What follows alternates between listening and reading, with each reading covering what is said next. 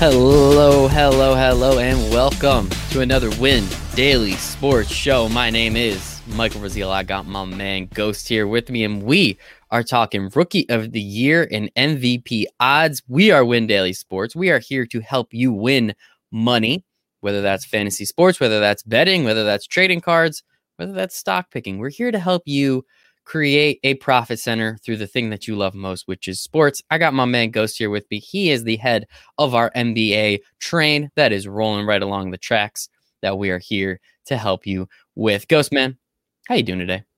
I'm doing well. It's a nice night here in Montreal in Canada. It's snow's coming down, but it's not too cold, so everything's doing well. Well, hey man, as long as you're happy with it. I think we had some stupid sleet or something here today in New Jersey, so I'm over it already. Give me spring, give me summer, get me back to normal life. But before then, we do have some NBA. We've already seen some preseason games start, so we are very excited, and it's going to be a weird year, right? I mean, we just had the finals only a couple days ago, it feels like, just end. And now we're starting to get these real live NBA games again. Some teams haven't played in what feels like 9 to 10 months.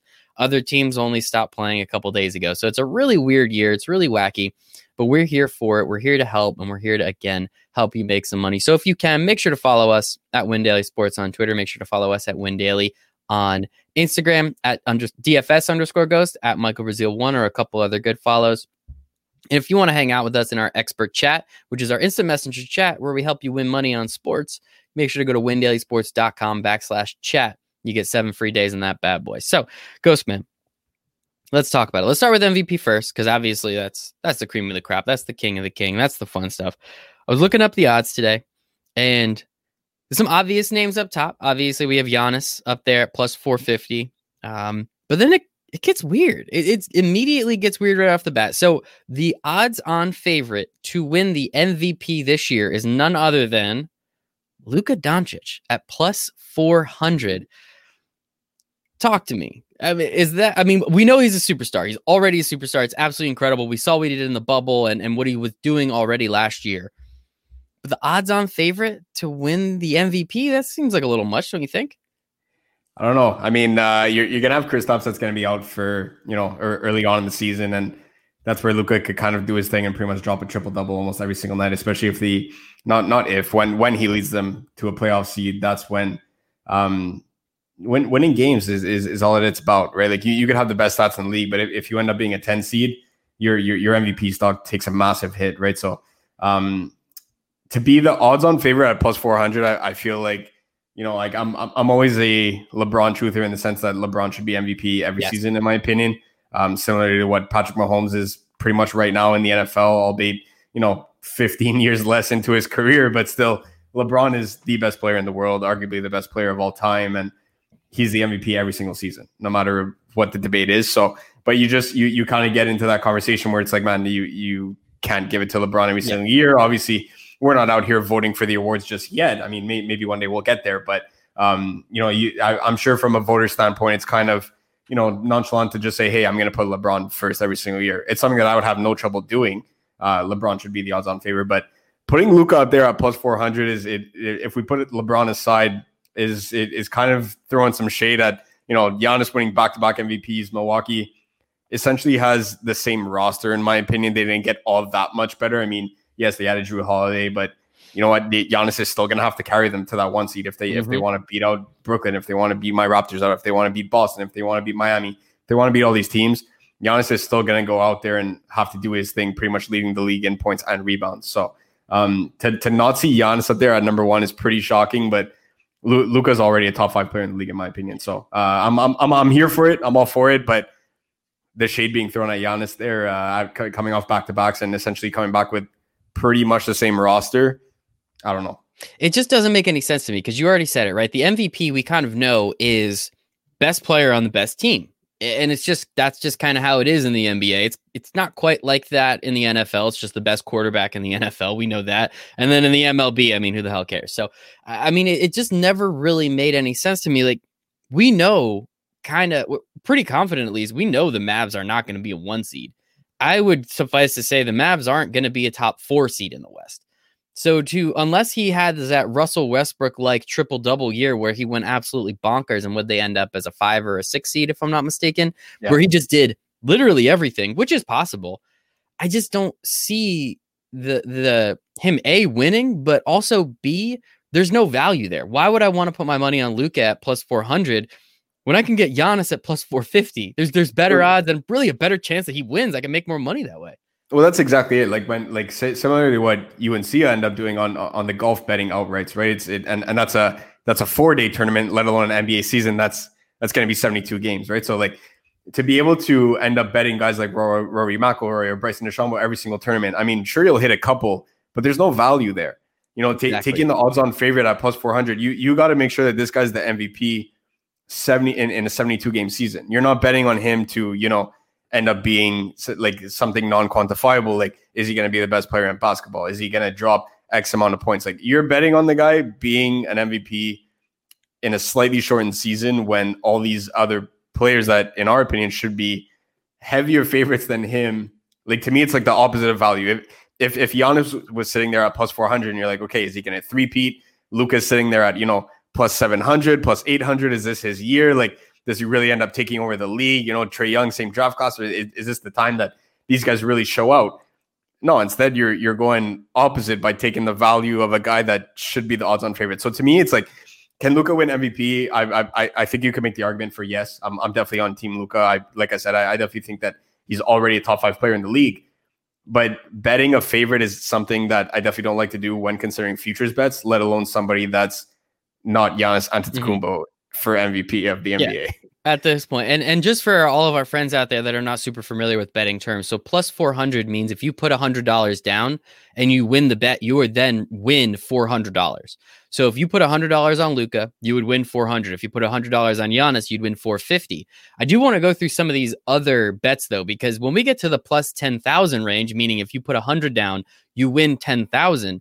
That's where it starts to get a little bit more interesting. So we'll kind of make our way down. Stop me where you kind of hear something interesting. And really, I do want to kind of go over these top few because I think it's the most important. So as I said, Luka is the odds-on favorite to win the MVP, which something, yes, I do agree he's a top 5 player, but even if he's the best player, he's not going to be the best player on the best team. So I find it very hard to believe that he's going to win.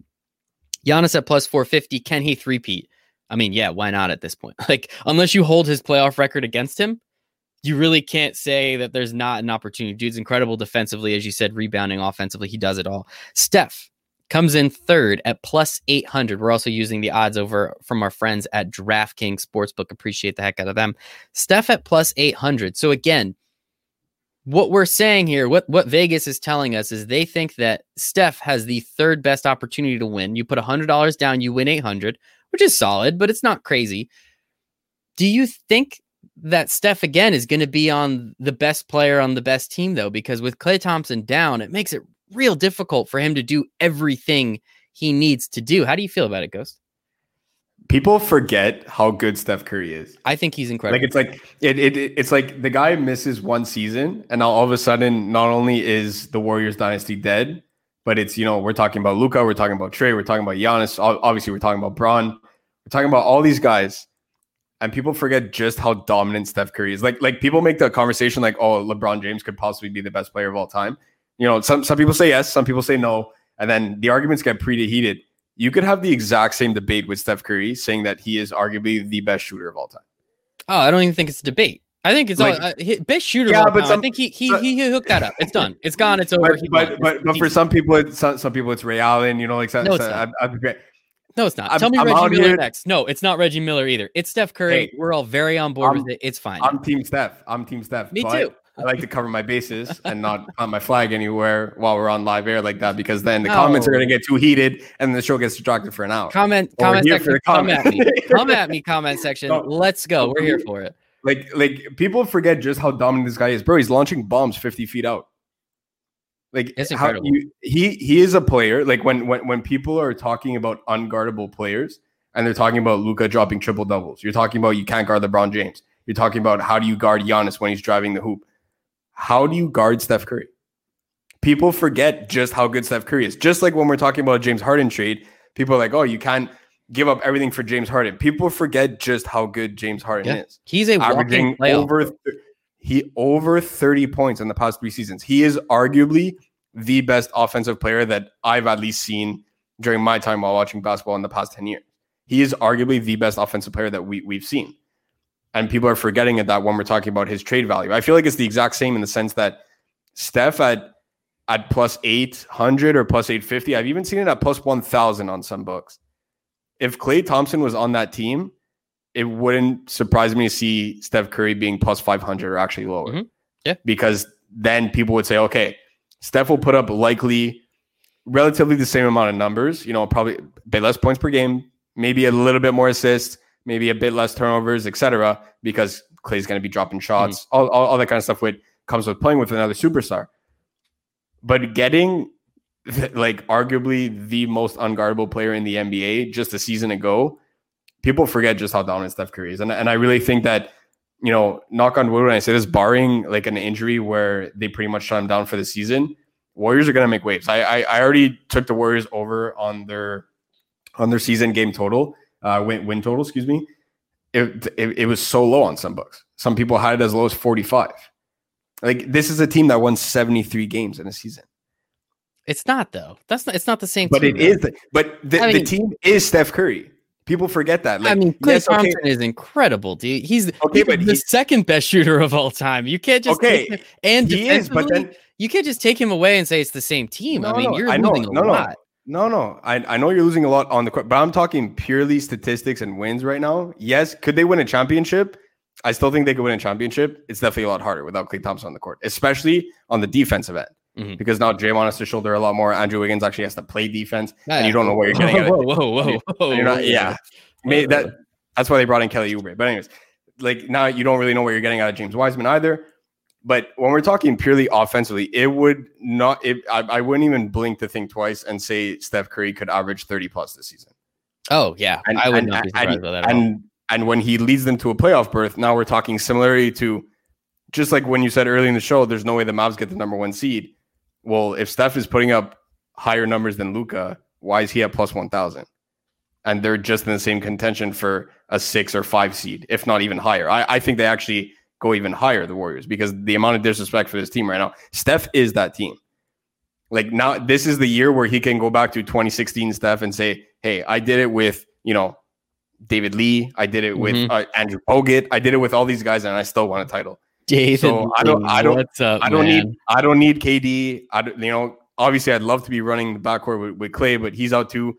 This is my team, and he's going to let people know about it. So when we're talking about the top 3 in terms of value, purely from a betting standpoint, I'd rather take a shot on Steph Curry at plus 850 than any day of the week than I would on Luka, because if the argument that we're making is that Luka leads them to a playoff seed, and he's possibly dropping triple doubles left and right, and he's averaging good numbers, who's to say that Steph can't do the exact same, if not more?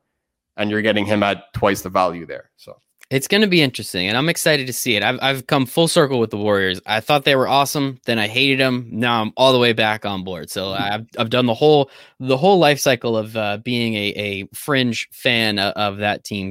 The basketball is just more fun to watch. I hate watching James Harden. The dude's incredible. I just don't enjoy watching him dribble for 45 seconds. It's not that fun for me.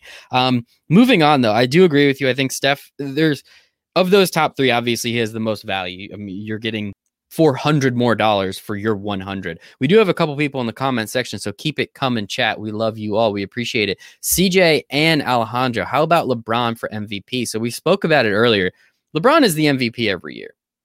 The one year that you can make the argument he's not would be the first year he was with the Lakers. But then you're like, wait a second, what did Cleveland do that year? And they went from in the finals to literally one of the worst teams in the league. So if that alone doesn't make you the MVP every year, I don't know what does. So unfortunately, I don't think he's winning another MVP. That's just how it is. But you can, if you're interested. Him and Anthony Davis come in at the next slot at plus 900. So you give $100 to the sportsbook, you win this bet. They come back to you and they give you $1,000. So you're 100 back plus the 900 that you won.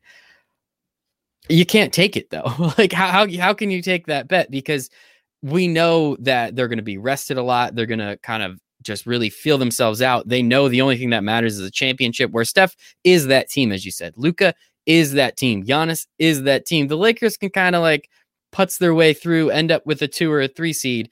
do what they need to do in the playoffs, and that's the only thing that matters. LeBron doesn't give a shit anymore. Plus 900 for both of them is kind of weird. How do you feel about it? I would be off of that from a betting standpoint. I mean, again, that's a place where I would plant my flag and say LeBron is the MVP every single season. Yes, yeah. But I don't foresee him winning one for the remainder of his career, because simply of the fact that they're likely to alternate him and AD potentially sitting out back-to-backs. Mm-hmm. You know, you're going to have load management going on, but now they're saying that, you know, you can't have a player rest when it's a nationally televised game or anything like that, right? Mm-hmm. So they are kind of monitoring it in a little bit of a bit more of a sense where, you know, Adam Silver is doing the best job out of all the commissioners, in my opinion, out of any professional league, and it's not even close. But simply the fact that it's already a shortened season and LeBron is missing time, that alone, you're probably going to have to play almost, if not every game, to win MVP this season, especially since it's 10 games less. And just the fact that he shares the court with AD too, like we even saw it in the playoffs, like in meaningful games where LeBron drops 20, 10, and 10, and AD just goes nuclear for 40 points and 10 rebounds, right? So like that's where you could say, man, 20, 10, and 10 is pretty impressive. It is, but that's not what wins you an MVP. When you're seeing Giannis drop over 30, Harden's dropping over 30, Steph this year is going to drop over 30, Luka's probably going to be close to a Russell Westbrook type of season where he's averaging, you know, 28, 9-9 or 28, 8-8, something like that, right? So I feel like even from a voter standpoint, they kind of had that impression where just like LeBron doesn't care about the regular season anymore, voters kind of had that impression where it's like LeBron's already been there, done that. It's everyone else's time now. So if we had that at a much greater price, it wouldn't make sense from the sports books type of perspective, because it's LeBron James. That's literally the only explanation that you need is it's LeBron James.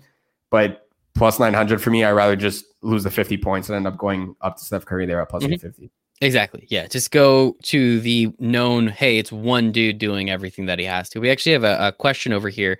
What do you think about Hassan Whiteside? Don't answer that, Ghost, because I know it's only mean things. So we appreciate the question. Keep them coming. But I'm not going to allow Ghost to answer that because he's probably going to disappoint you. So I think we'll leave it at that. Next in line, before we kind of start hopping around here a little bit, KD at plus 1,200. So you give $100 to the sports book. KD wins the MVP. You win $1,200. Now this, for me, is where it starts to get pretty interesting. This is, so I'm not putting $100 bet on any of these. I want everyone to know that. But these are fun. You put a couple $10 bets around, and again, this 12 plus 1,200, you put $10 on it, you win $120.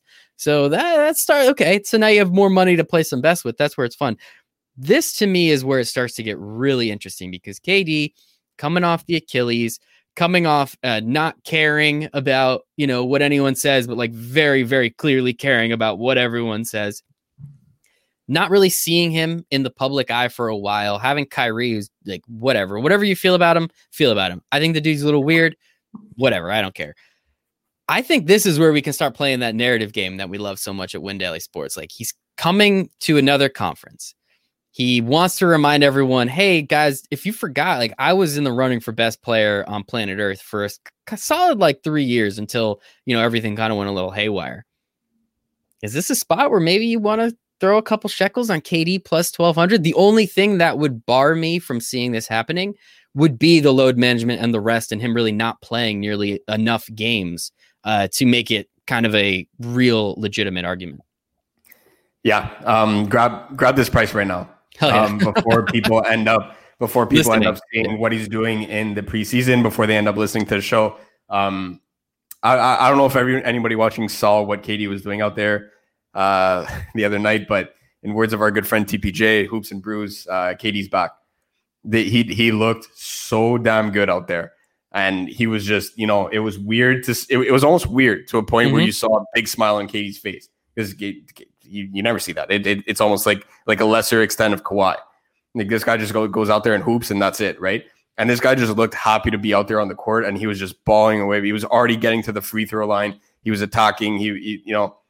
We talk about how Steph is, I'm going to cover my bases again and say arguably the best shooter of all time. KD can make a conversation to be arguably one of the best scorers of all time. This guy does it all. There's no way you end up guarding him when he takes his jump shot. He's just so long. So to be able to to get that at plus 1200. And like you said, he was in that conversation for, hey, I'm the best player in the league.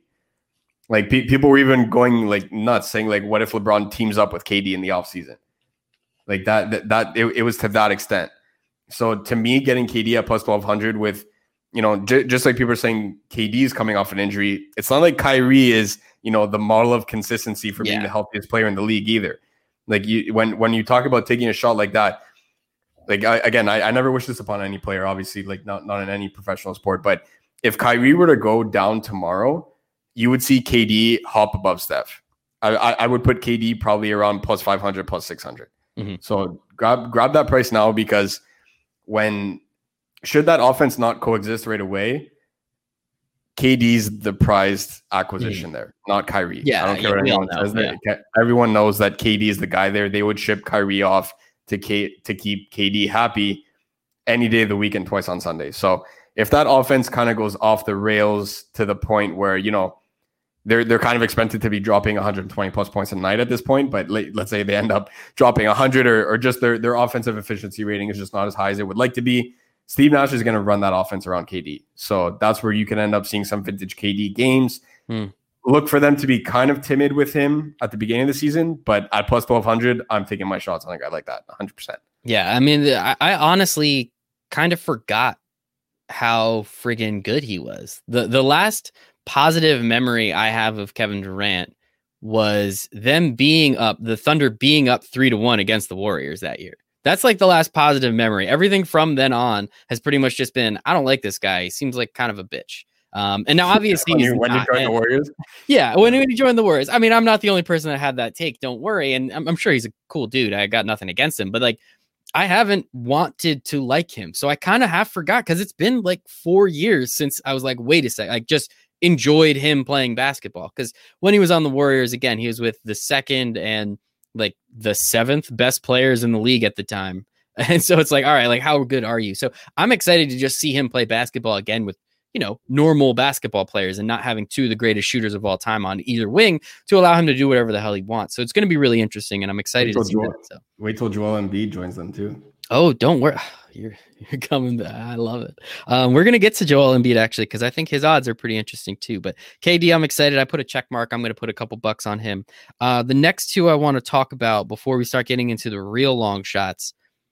James Harden, already 2-time MVP, right? Plus 2,000. The dude has already won 2 MVPs, and kind of while I agree Giannis should have won it last year, there was an argument. There was at least an argument. Now, was it like a super solidified? I don't know. There was an argument James Harden should have won last year. I don't think he should have, but there was. You can get him at plus 2,000, meaning you give $100 to your sportsbook. You give $10 to your sportsbook. They'll give you $200 back. If this guy, who is a perennial MVP favorite, can go out there and do what he does, puts up 30 whatever points a night, gets the assists, gets the rebounds, goes to the free throw line. I don't personally like his game, but the dude's incredible. Are you going to place your bet right now? Because I see your screen moving around a little bit. You're going to place your bet right now. Yeah. Plus 2,000. That's insane, right? There's something wrong. That's not. I'm checking what book it's on, because I was seeing it at. Yeah, I'm gonna have to make a call because we don't get it in Canada. I'm gonna have to make a call for somebody to place that bet for me, because plus 2,000 James Harden. So this one's probably the most intriguing one that we've spoken about thus far. You could play it off in 2 scenarios. He stays in Houston, leads that team to a playoff seed again, probably get bounced in the second round again, but it doesn't matter, because when he's out there dropping 40 a night, it doesn't matter. Like getting James Harden at plus 2,000, like tell me it wouldn't be so 2020 a nice James Harden revenge tour. Oh, God, that'd be awesome. After just throwing up middle fingers to everybody. All of this drama, Russell Westbrook misses the playoffs in the East. Russ missed the playoffs, and then James Harden just middle finger to this guy, and this guy just dropping 40 a night. I'm like, the moment we get off, I'm making a call to place that bet. Don't tell us who though. Don't tell us because who you called to. Because at that point, plus 2,000. Like even if he gets traded, like right now they're talking Philly, right? I think we've been saying this since the beginning. Like for a couple months now, we've been saying it. Harden to Brooklyn just doesn't. It's not a scenario for me to even consider. I know that was kind of gaining traction, but that was something that we were off together for months now, and we had mentioned Philly, and now that Philly's the premier destination. We'll kind of ride out that train. If he goes to Philly, they're gonna have to give up one of Embiid or Simmons. That's a fact, because they don't have the assets. Even if they were to, get a third team involved, say like in a hypothetical trade where they have assets to be able to ship and acquire one of their stars, they don't have the firepower to be able to acquire James Harden on his own. They're gonna have to give up like 26 first-round picks for that to happen. And even then, Houston might not even be that interested, because the first 4 or 5 of them are going to be super late 25 to top 25 or top 30 picks. So if Harden goes to Philly and they give up Simmons or Embiid, he instantly becomes the entire offense there. And now he's playing in a weakened Eastern Conference. Like, how can you not grab James Harden at plus 2,000 right now? I'm gonna put in that. Please write it down. Please write it down. Like this guy averaged, I think 3 years ago he dropped 32. The year before was 30, and I think last year was 34 a game. And now you have an angry James Harden. The one and only thing that can prevent James Harden, it's not going to Brooklyn, it's not going to any team. The one and only thing is if he gets in trouble off the court and he's missing weeks at a time. I'm not gonna say how he gets into trouble off the court, but everyone knows what I'm talking about right now, based on what he's missing games of right now for that reason.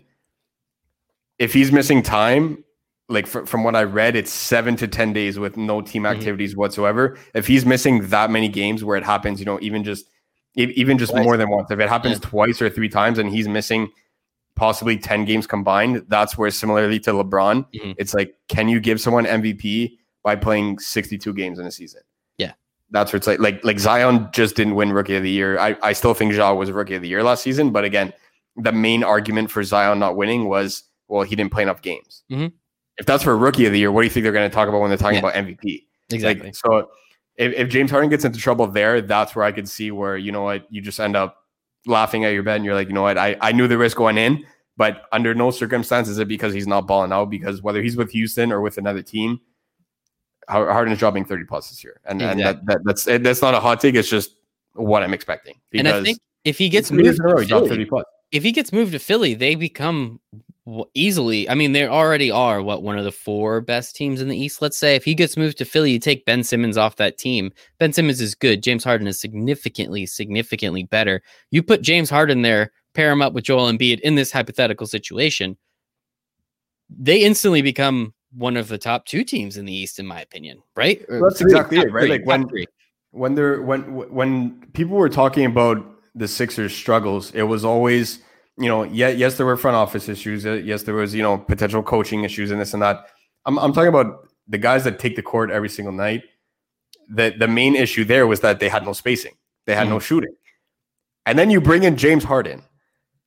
Like, I don't know, without acquiring Steph Curry, I don't know if there's a better acquisition if you're having shooting and spacing problems. Like, I really don't think there's a better acquisition in the NBA right now of any superstar, like, let alone guys that are, available or not, tradable or completely like on lockdown. We're not moving this guy ever. I don't think, other than Steph Curry, that there's a better acquisition for an NBA team to make if they're lacking shooting and spacing. Yes, is he going to go up and dribble the ball for 23 seconds and then hit a step back 3? Yeah, I will. But it's still more spacing than they've ever had in the past couple of years, right? So 100%. It's going to happen. I'm excited. Now you got me juiced up because I'm going to place all these bets when we get off this too. And the odds haven't changed yet. So obviously people are not paying attention. Hopefully they do start paying attention. One of note, we don't have to get too deep into it. Joel Embiid at plus 4,000. He had, the only reason I wrote him down is because I truly believe I hate Philadelphia more than anything on planet Earth. Famine, disease, hate Philadelphia more than it, because that's usually where most famine and disease comes from. But he has the talent. The dude is incredible. There is nobody like him. He just can never put it together. He's either mentally not there or he physically isn't in shape or this, that, and the other. I'm not going to put any money on it, but would you agree that Joel Embiid has the talent to be the MVP in the NBA? Yeah, I'm in the exact same boat. Would I put anything on that? Probably not. But does he have the raw talent to be able to win an MVP award? Absolutely. He's a guy that could dominate the post. He could dominate the glass on both ends of the court. Pretty much as good as anybody in this league. So the issue, I feel like the issue with some of these big men is just that it's not a center dominant league anymore. Like if this was in the 80s or anything like that, Joel Embiid would be a perennial MVP candidate every single season. So, but because of the way that the game is adjusting right now, I feel like a guy like with an equal amount of talent just at the guard position on a way worse team like Trae Young actually has higher upside to win MVP than Joel Embiid, strictly because of each one of their respective games and what typically wins an MVP award. Like Giannis is a big man. He's a pure power forward, but he can drop 30 a night. And his when people think of Giannis, they don't think this guy averages 13 rebounds a game. Yeah. They think he leads the best team in the East for 2 years running. You can't guard him when he's driving to the hoop. It's get out of the way, like ferocious dunking. Like you know the way Giannis plays, but one of the last things that people think of is that this guy averages 13 rebounds and 6 assists a game. So because of that, I feel like Joel Embiid kind of lacks that upside. But from a raw talent perspective, absolutely, he's arguably the most talented big man in the NBA. I would still take Nikola Jokic on my team over Joel Embiid, but he has to be right up there with the most talented big men in the league. 100%. And that's why I put him on there, just because it's an interesting one. And now I want to get to our real long shots that I still think this is the best part. I think these guys have legitimate opportunity, especially if they step up their game in the way they have the last couple of years. So I'm going to go with Donovan Mitchell at plus 8,000 and Jamal Murray at plus 10,000 to win the MVP. People, these are long shots for a reason. You put $100 on this and Jamal Murray wins the MVP and you win $10,000. That's a goddamn good day. That is a good day, people. That's a great day to be alive. It's a good day. It's a good day to be alive. Thank you, guys. But I mean, I don't know what, I legitimately could see it, right? Like you could see Jamal Murray winning an MVP and maybe again, it's probably recency bias from that playoff series that they played against each other, which was one of the craziest freaking series I've ever seen in my entire life. It was absolutely fantastic. Mike Conley's shot, I remember it. I'm pretty confident it was in. I'm very confident it still went down. Apparently it didn't. But Jamal Murray plus 10,000, Donovan Mitchell plus 8,000. They both are on huge deals now. Jamal Murray signed his last year.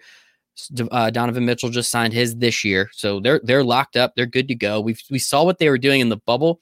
Aren't they like the first pair of opposing players to each drop 50 in a game, and then they did it again? That's just insane. So they have the hype, they have the personality. I do believe that goes into it a little bit with the NBA, in my opinion. Talk me out of not putting $5 on each of these guys to win the MVP, because at that point, why the hell not? It especially for when we're talking about $5 or $10 and you end up cashing who knows how much at that point. $1,000. It's an amazing day, right? So these are two players that definitely have the raw talent to do so. We saw what they did in the bubble, right? And to make the case for them is that this is the shortest offseason that we've had in NBA season in NBA history. So are we talking about when players drop 30, 40 plus in 3 games in the same week? They're running hot that week. Yes, obviously, I'm not comparing an offseason to people dropping 40 plus in 3 games in the same week, but it's still, they still have it in them where it doesn't seem like a distant memory ago. It feels like just yesterday we were talking about the NBA bubble, and now we're already back to the season starting next week, right? So that could be something where these guys could catch fire early on. If I can make an argument against both of them, the one that I would make for Donovan Mitchell is that he's in a small market. So playing for Utah, that's where, it's not the lights and the city of, a New York and LA and Miami, Brooklyn and anything like that. So I feel like when we're talking about external factors where that could kind of sway voters' bias, I feel like because he doesn't get the respect that he deserves being in that market, if you took Donovan Mitchell and put him in one of those main markets, he would be one of the most popular players in the NBA. Easily. By far. Based on the way that he plays. You want to talk about a slasher that can shoot the ball too. Donovan Mitchell is unbelievable. I'm the guy's got mad hops and he could shoot the ball too. We saw it in the bubble. He could drain a 3 right in somebody's face, no problem. So the one thing that's stopping him, I feel like right now, is it's not necessarily anybody around him, because it's not like Rudy Gobert is going to dominate offensive touches. It's not like Jordan Clarkson off the bench is going to be, kind of similarly to what Tyler Hero was, where he's playing 36 minutes and soaking up all the usage next to Jimmy Butler. It's no, that Jordan Clarkson's going to be a great role player off the bench, and we actually predicted that they would do anything to to move guys to be able to re-sign him. And that's exactly what they did by moving Tony Bradley and other guys. But the one thing that's stopping him is the market that he plays in. For Maul, I feel like sharing the court with Jokic is tough. Yeah. And that's a point where, just for argument's sake, Jokic is at plus 2,000 to win the MVP. So he has significantly better odds. But as we were talking about before, big man versus guard, conscious bias is going to lean towards the guard in most situations. Like that just brings me right back to James Harden. How are you not going to bet James Harden at plus 2,000? Like, so, but like sharing the court with Jokic for Maul is tough. And I'm not taking anything away from his ball performance. We were out here. We were here for it. I was saying play this guy every single night. Especially, obviously, I got to mention it right now. He's a Canadian. I'm obviously rooting for the guy no matter what team that he's playing for. Being there with the matchups that they had, it was very favorable for him. When Denver saw Utah, you had Gobert up against Jokic. And then they ended up, running up against the Lakers. It's Jokic had tough matchups every single series that they played. Mm-hmm. Whereas Maul kind of had it, I don't want to say on the easy end. It's more on the easier end. Like when they faced the Clippers, we said, bro, he's got Kawhi and Paul George in his face all day long. But then Kawhi was switching on to Jokic sometimes too. Like there was so many tough matchups for Jokic in the bubble where I feel like that's where Maul really ended up seizing the opportunity and flourishing in that environment. Can that happen over a 72-game season, though? I would still take Jokic, even at the lower, like way lower price. Jokic to me is still makes more sense from a futures betting perspective than Maul does. But when we're talking about $5 or $10, injuries happen in the NBA. Mm-hmm. You never know. Breakouts happen, and you want to be there on the right side. You don't want to be when the market's going down, and we're going to talk about that when we speak about some people for Rookie of the Year. You want to be taking the shots on these guys that are plus 6,000, plus 7,000. For all you know, so many people end up moving on that line that you could cash it out. Mm-hmm. If you're really not confident about it, my line moves on Jamal Murray. Right now it's at plus 10,000, you said. Something happens to Jokic, not even something serious. He's missing 5 to 10 games. People start betting on Maul. Plus 10,000 for MVP. All of a sudden, you check tomorrow, it's plus 7,500. You just gain 25. Like, you know what I mean? Like, from that perspective, that could already be a wise investment because that's somebody where I could see the line moving a lot. Yeah, and it could be interesting. It's just crazy to me that they're that far down the list. Donovan Mitchell especially, right? Like, Jamal Murray, yeah, he has Jokic, who's I mean, I don't watch enough Nuggets basketball. I'll be very upfront and honest with everybody. But from everything I heard from our friend TPJ, obviously, I mean, I hear it on ESPN as well. Zach Lowe, I really respect his what he has to say. Jokic is already the best passing big man to ever exist, apparently. Now, those are not my words. Those are words I'm hearing from others. Now, when I watch him play, I think the dude's incredible in what he does. So I could see that taking away from Jamal Murray. But Donovan Mitchell, you're not going to sit here and tell me that Rudy Gobert is taking all that. Exactly it, right? So for him, it would be purely in the market and in the market that he's playing in. Sometimes that, when we're talking about little things like that sway the votes, playing in Utah, it's not like when you're talking to the casual fan. Obviously, me and you watch Nuggets games, we watch Utah games, we watch we watch the smaller market teams because of our love for the game. But when you're talking about a casual fan that flips on TSN, ESPN, whatever network that you're watching it on a Friday night, you're not going to say, "Hey, let me watch a Utah Jazz basketball game." That's the issue, right? That's the perspective that I'm sharing right now. I would watch a Utah game any night. I love watching Donovan Mitchell. I love watching their system play, but that's because of how much we love the game. I'm talking about the casual fans on a Friday or Saturday night. You're not going to see Utah versus Lakers Saturday night NBA on TNT. Like that. That's not.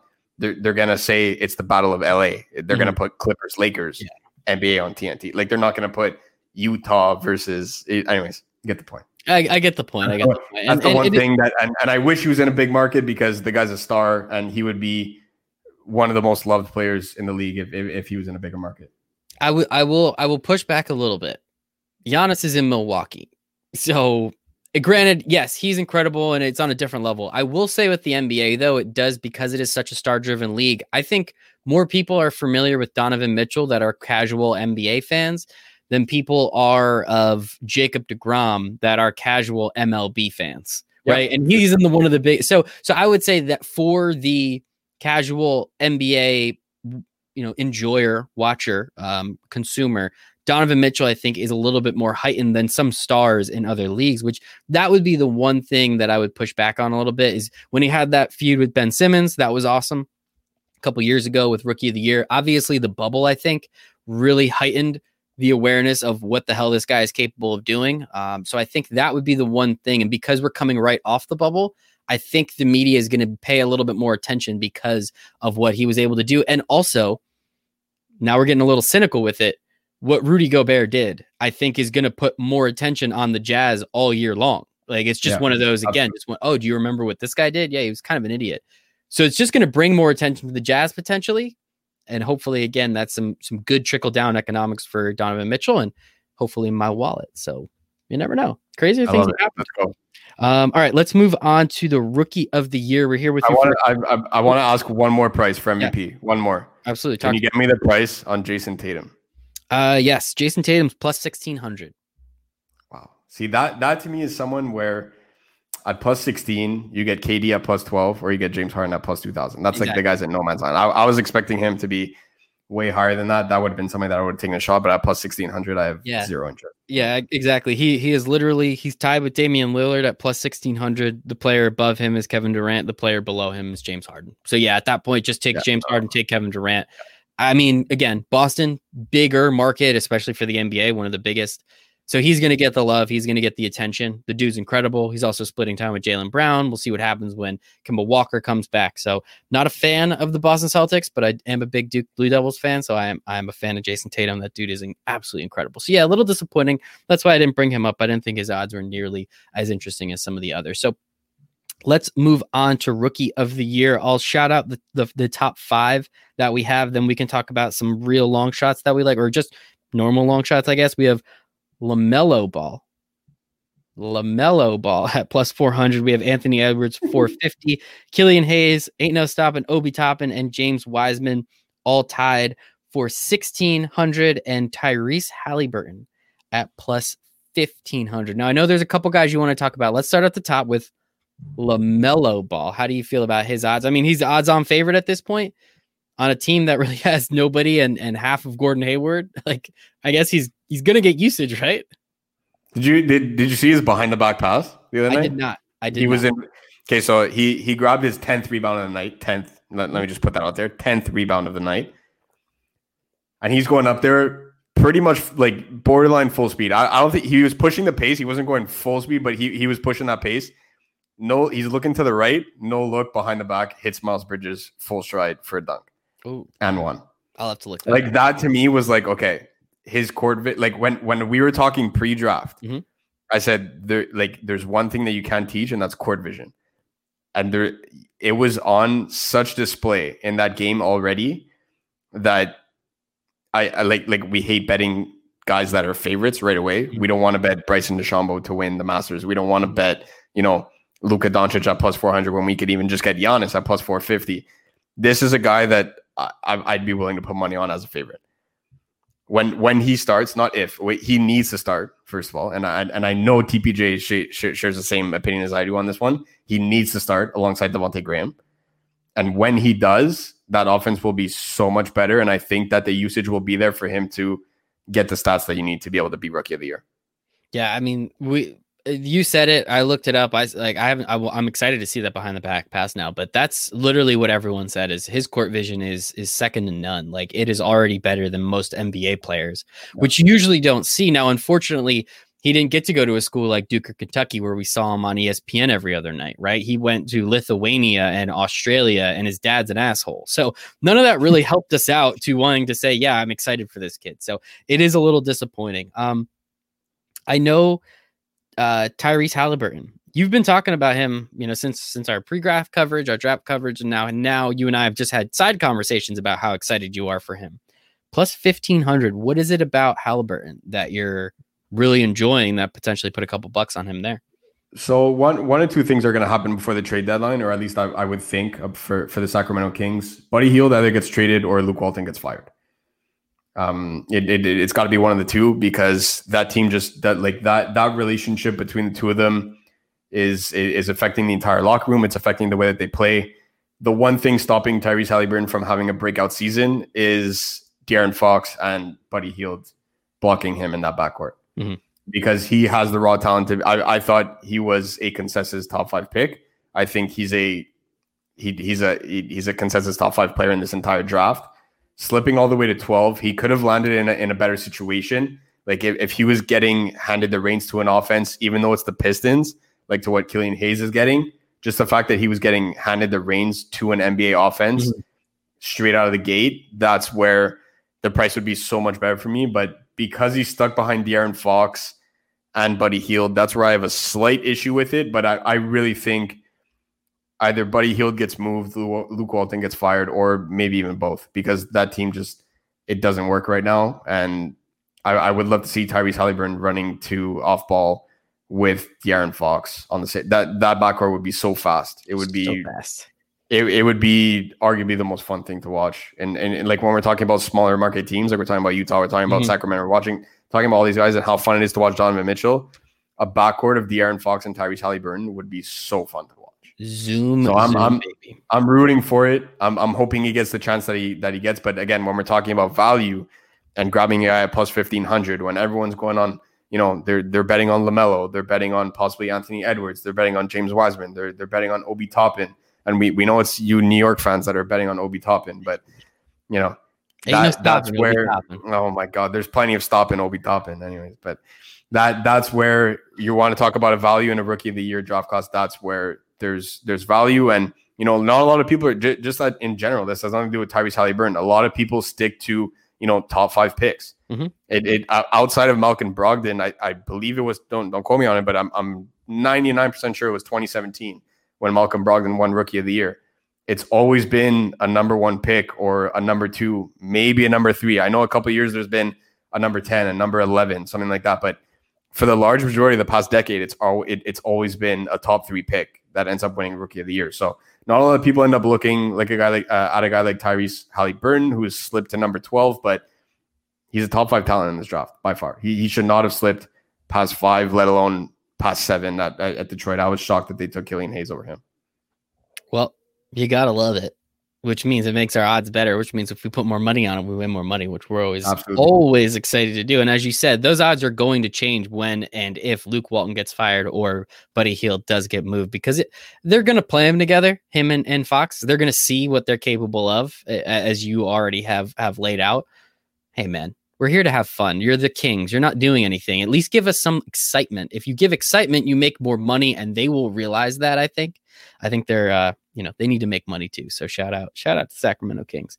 A couple more guys: Patrick Williams plus 2,200, Okongwu at plus 2,500, and Cole Anthony at plus 3,000. Talk to me about these guys. A little bit more of long shots.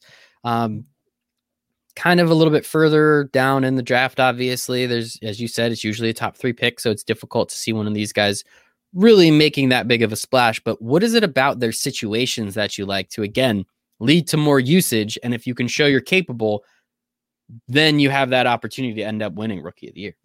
So first one you had to mention was Patrick Williams, right? Plus 2,200. Plus 2,200. Mm-hmm. That for me is, with Wendell Carter Jr. there and Lauri Markkanen, that is a prime spot for somebody that if one of them or both of them goes down, which has happened, it seems like every single year for the past 5 years, that'll be a plus 1,000 bet. Because if he's starting, he could dominate the glass. Mm-hmm. The key thing there is that you're betting on that as a long shot. He has the raw talent. You need, especially out of the two, you need Lauri Markkanen to go down to be able to grab that. Plus, with Zach LaVine soaking up all the usage on that team, Zach LaVine's still going to be Zach LaVine this year. Kobe White's going to have a breakout season, but that's exactly why I like it. It's because he's going to be playing on a rejuvenated Bulls team. Mm-hmm. That's why I like it. So sitting there at plus 2,200, he was the number 4 overall pick in the draft. It was a bit of a reach, in my opinion, but they already have their backcourt set on Kobe White and Zach LaVine. So that to me is where that's a perfect example where you're drafting for upside and you're drafting based on, positional eligibility and what guys are comfortable playing with. If Markkanen goes down, I really like what Patrick Williams could do at plus 2,200, especially with the way that this offense is going to look this season. I like it. Okay. All right. So that makes sense. A little bit more, and that may be why the bet is a little bit more of a long shot, because he's a little bit more blocked, and not quite as blocked as Tyrese Halliburton is, because I can very much see Buddy Hield getting traded and Luke Walton getting fired. I don't think that's really much of a long shot there. Let's talk about Okongwu a little bit. Plus 2,500. What is it about his situation that you like? So this one, very similar. Obviously, Clint Capella is there. People tend to forget that Clint Capella is actually on the Atlanta Hawks roster. I think that happened in February, right, of this year. So it's going to be 10 months from getting traded. Because I think I was actually in studio on SiriusXM with Jason, SiriusXM Fantasy Sports Radio, the Win Daily Show. I think I was there the day that he got traded. He got traded like an hour before we went on air. So we got to talk about that a little bit, but haven't seen him play since. No, that's exactly it, right? And you know what? He's looked good in preseason ball. He's looked like, a pick and roll with Trae Young. Pretty much anybody that can run a proper screen, you're going to look good when he's lobbing it up to you and he's nutmegging people left and right. It's preseason ball. This guy's nutmegging Nikola Vucevic already. Like, my God, I don't know. I can't wait to watch Trae Young this season. But if they see that Clint Capella doesn't work in that offense, they don't have a natural five to be able to get there. Okongwu is by no means a natural five, but if they end up slotting in John Collins up there, and then he ends up playing a little bit of forward, possibly coming in for Danilo Gallinari, depending on what they want to do for him, if they want him off the bench or if they want him starting, anything like that, that's where the opportunity could see. So it's a very similar situation to Patrick Williams in the sense that you would need Clint Capella to get traded, but sitting there, you said it was at plus 2,500. Yeah, I'm seeing plus 2,500. Yep. He has the raw talent to be able to win Rookie of the Year, especially with this draft class. This is not one of the strongest draft classes that we've seen in recent years. So, and you never know what's going to happen with Clint Capella. This guy hasn't, like, everyone's talking about John Wall's injury. People are talking about Boogie. People are talking about KD. I understand he's not in the same, type of conversation. Mm-hmm. Clint Capella hasn't hooped in almost a full year now. So that's where, injuries happen, cardio issues happen. Like anything like that, that's where a young buck playing the 5 or the 4 in a high-flying offense like that, Atlanta's probably going to be leading the league in pace this year. Meaning that, like, if I could simplify that, it's that they're going to run the most amount of offensive possessions. And when you see guys pushing the pace in transition and they're running up the court, that's where a guy like Okongwu can really fit in. So if they end up going a bit smaller with him and John Collins, I like that shot at plus 2,500. That should be a lot of fun. Last one, Cole Anthony. So you're talking about Kobe White. So another UNC point guard, son Absolutely. Of Greg Anthony. So a little bit of namesake there. It doesn't hurt. Why? I watched him at UNC, as I said, Duke fan. So I watched him a lot. You keep your enemies close kind of thing. I think he's good, but I didn't think he was like that good. And that UNC team was terrible. And I think he was part of the problem. So what is it about Cole Anthony at plus 3,000 that you're like, all right, I could put a couple bucks on that? So I actually grabbed this at plus 6,000 when it came out after the draft. The day after the draft, it came out and it was at plus 6,000. So I'm already liking the direction that this is going because I'm high on this kid. So the main reason is that I like to look at athletes' bigger scope of work. I don't like to look at their most recent thing because in that case you would say, you would say, who is Steph Curry? He hasn't played in a year. Like you can't just look at most recent things. You have to look at their whole scope of work and their whole time, right? So but the kid's like 19 years old. So but that's exactly it. So when you're looking at this kid coming out of even when he was younger, he was the consensus number one prospect in the entire nation. Like everybody knew who Cole Anthony knew. Everyone knew who Cole Anthony was. Similarly, how everyone knew who Michael Porter Jr. was. He slipped to 15 in the draft. Cole Anthony slips to 15 in the draft. You see what Michael Porter Jr. did in the bubble. And he has that raw talent. And now people are talking about Michael Porter Jr. being most improved player candidate for that award. Who's to say that Cole Anthony doesn't come out there, chip on his shoulder, and he comes out there just to hoop and just ball out? And then on top of that, DJ Augustine's gone. So that's a big relief for him in Orlando, right? And then the guy playing above him is somebody that got drafted number 1 overall that's been labeled a bust his entire career in Markelle Fultz. Oh, so who's to say that I like Markelle Fultz. I think that he will have a reliable NBA career as he goes who knows how many more years. I think he will be a reliable contributor. Cole Anthony can take over this offense. That's all I'm going to say. Because it's not going to be Michael Carter Williams. That ship has sailed. You want to talk about another bust? That ship has sailed. Dude won a rookie of the year, though. Mark Carter Williams. Yeah, but why are you backing him up? He came from Philly. Why are you backing him up? It's just funny. I know. That's why it's funny. He came from Philly. But yeah, right. So like that's another guy where my MCW does not threaten Cole Anthony, in my opinion, at all. And who's to say that they don't prefer a guy like Markelle Fultz coming off the bench? Who do they have coming off the bench right now?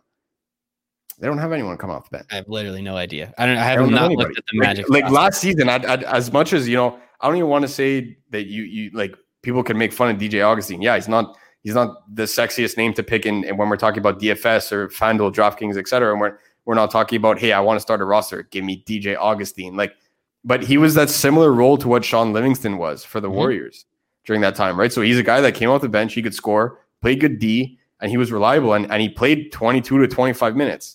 Those are gone. Someone's got to pick up the slack. They're not going to play Markelle Fultz 36 minutes a night. So the fact that he has that opportunity in an offense where there are some reliable pieces around him in Evan Fournier, in Nikola Vucevic, I'm hoping. I don't know what's going to happen with Jonathan Isaac. I don't think it's going to happen this season, but you never know. Never rule somebody, right? You never know. But they have other guys. Aaron Gordon still there. Like they have reliable pieces in that Orlando offense where he doesn't have to be a guy that's dropping 22 a night. He can be reliable, dish the rock out, not cause too many turnovers. And again, when we're talking about a team in the East, Orlando made that 8 seed last season. The East is god awful when you get past the top 6. So that's where if they sneak into the playoffs, you could say, hey, this guy, stats aside, I'm not like, if he averages 6 points a game, okay, then it's like, okay, you can't really give rookie either to somebody averaging 6 points a game. But if he's in that, you know, double digit range where it's not like, okay, he's not Ja averaging 20 plus, 8 assists, leading Memphis to a play-in round. Like, yes, okay, he's not going to be to that extent, but it's a guy that's playing 22 to 24 minutes a night on an NBA playoff team, and he's averaging 10 plus. Not much more. That to me makes an argument. I got it at plus 6,000, plus 3,000. I don't know. It's still. It's a bit of a reach, but again, when we're talking about this value, you have to look outside of the top 3 because the award is so dominant on top 3. Like in 2017, you wouldn't have said Malcolm Brogdon's going to win MVP as a second round pick. You wouldn't have said that, right? So I wouldn't have said nobody would have predicted that in the sense that Malcolm Brogdon won. So you never know what happens. I like his spot here. It is the NBA, and yeah, you're right. So as we were saying for MVP, it's best player on best team essentially. For rookie of the year, it's were you a big contributor to a team that wasn't supposed to make the playoffs and did? Hell yeah, man. Great job. Good for you. So, I mean, that's kind of what it is, right? That's why, you know, we saw what Zion did when he came back. That was a lot of fun. But as you said, he didn't play any games, so you can't really give it to him. Ja did what he did. That was fantastic, helping the Grizzlies get to where they got to. So that's essentially it. Like, if you can be a big enough contributor, put up some statistics and help lead a team that's not really supposed to get to the playoffs, at least into the conversation, I think that's where you're going to make a lot of headway for rookie of the year. That's exactly why I like Isaac Okoro too. It's a guy that we haven't really spoken about either. Just a quick mention to Okoro out in Cleveland. If they blow things up where they end up shipping Kevin Love out of town, you know, Matthew Dellavedova is there. Yes. But that's a guy that's prime candidate. You're a contender. You need a backup point guard. You need someone like a la Patrick Beverley for playoffs to play 15, 20 minutes. And we saw what he did not too long ago when they played the Warriors. He was a good piece to their championship run, whether I like to say it or not. Like it doesn't matter whether these guys are, you know, finesse players or not. These are guys that people want on their team. And I understand if you're not a Clippers fan, you hate Patrick Beverley, but that's a guy that you would take on your team. You would if you need a backup point guard for the playoffs, you're taking Patrick Beverley. You're taking Matthew Dellavedova on your team, right? So if they end up shipping guys out of town like that, Cedi Osman has some trade value. Larry Nance Jr. is still young, but you know what? What if they say we don't need Larry Nance Jr. anymore? You know what I mean? Like we don't need this guy. Like the team is not going in the direction that we want. Maybe they end up keeping Andre Drummond. Maybe they ship him out too. There's plenty of minutes to be had there, especially on the wing. I think Darius Garland's going to be an afterthought in Cleveland. I think that this is really going to become Colin Sexton and Isaac Okoro's team with Kevin Porter Jr. coming off the bench. So another long shot out there in the East. Are the Cavs going to make the playoffs? That would be a hard no for me. That very, very hard to see a rookie of the year, you know, potentially be on a 15th seed. But when you talk about a guy that's going to be playing some severe minutes, I could really see Isaac Okoro playing a boatload of minutes next to Colin Sexton. And Colin Sexton is an up-and-coming player in this league. So you want to talk about a guy that pushes the pace? He plays virtually the same style as De'Aaron Fox. And I love De'Aaron Fox. So in so facto, I love Colin Sexton. Do you love De'Aaron Fox? I've heard that once or twice. Well, thank you to Ghostman. Thank you to everybody. Thank you for the chat, for hanging out with us. That is our breakdown of the MVP and Rookie of the Year odds. Make sure to follow us at Win Daily Sports on Twitter. Follow Ghost at DFS_Ghost. Follow me at Michael Raziel 1. If you want to come hang out, talk more NBA betting with us, go to windailysports.com/chat. You get 7 free days in our expert Discord chat, which is an instant messenger chat where we talk about sports and help you win money. So it doesn't get any easier than that. And we also have a very, very special, fantastic offer for the NBA season. Everything on Win Daily Sports for the entire NBA season for $150. So you're saving yourself like $70 to $80 for those few months if you just sign up all at once. So we want people to know about it. So make sure to come and hang out for our NBA season pass. We're here to make you guys a lot of money. And hopefully just betting on like KD or James Harden is going to make you enough money that you have nothing to worry about. Nothing to worry about. Maybe even Donovan Mitchell. I don't know. I'm going to put a couple bucks on Donovan Mitchell. Jamal Murray plus 10,000. I'm in. I'll throw a 20 on it. You Canadians, you got to stick together, and I respect the hell out of it. Ghostman, I already said it, but where can everybody find you on the internet? At DFS_Ghost over on Twitter. And of course, Win Daily Discord all day, every day. We're out there. All day, every day. You can find me at Michael Raziel 1. One more time, windailysports.com/chat. 7 free days in our expert Discord chat will help you make a lot of money in sports. For Ghostman, for the Win Daily Sports family, for myself, we'll help you make it a very profitable NBA season.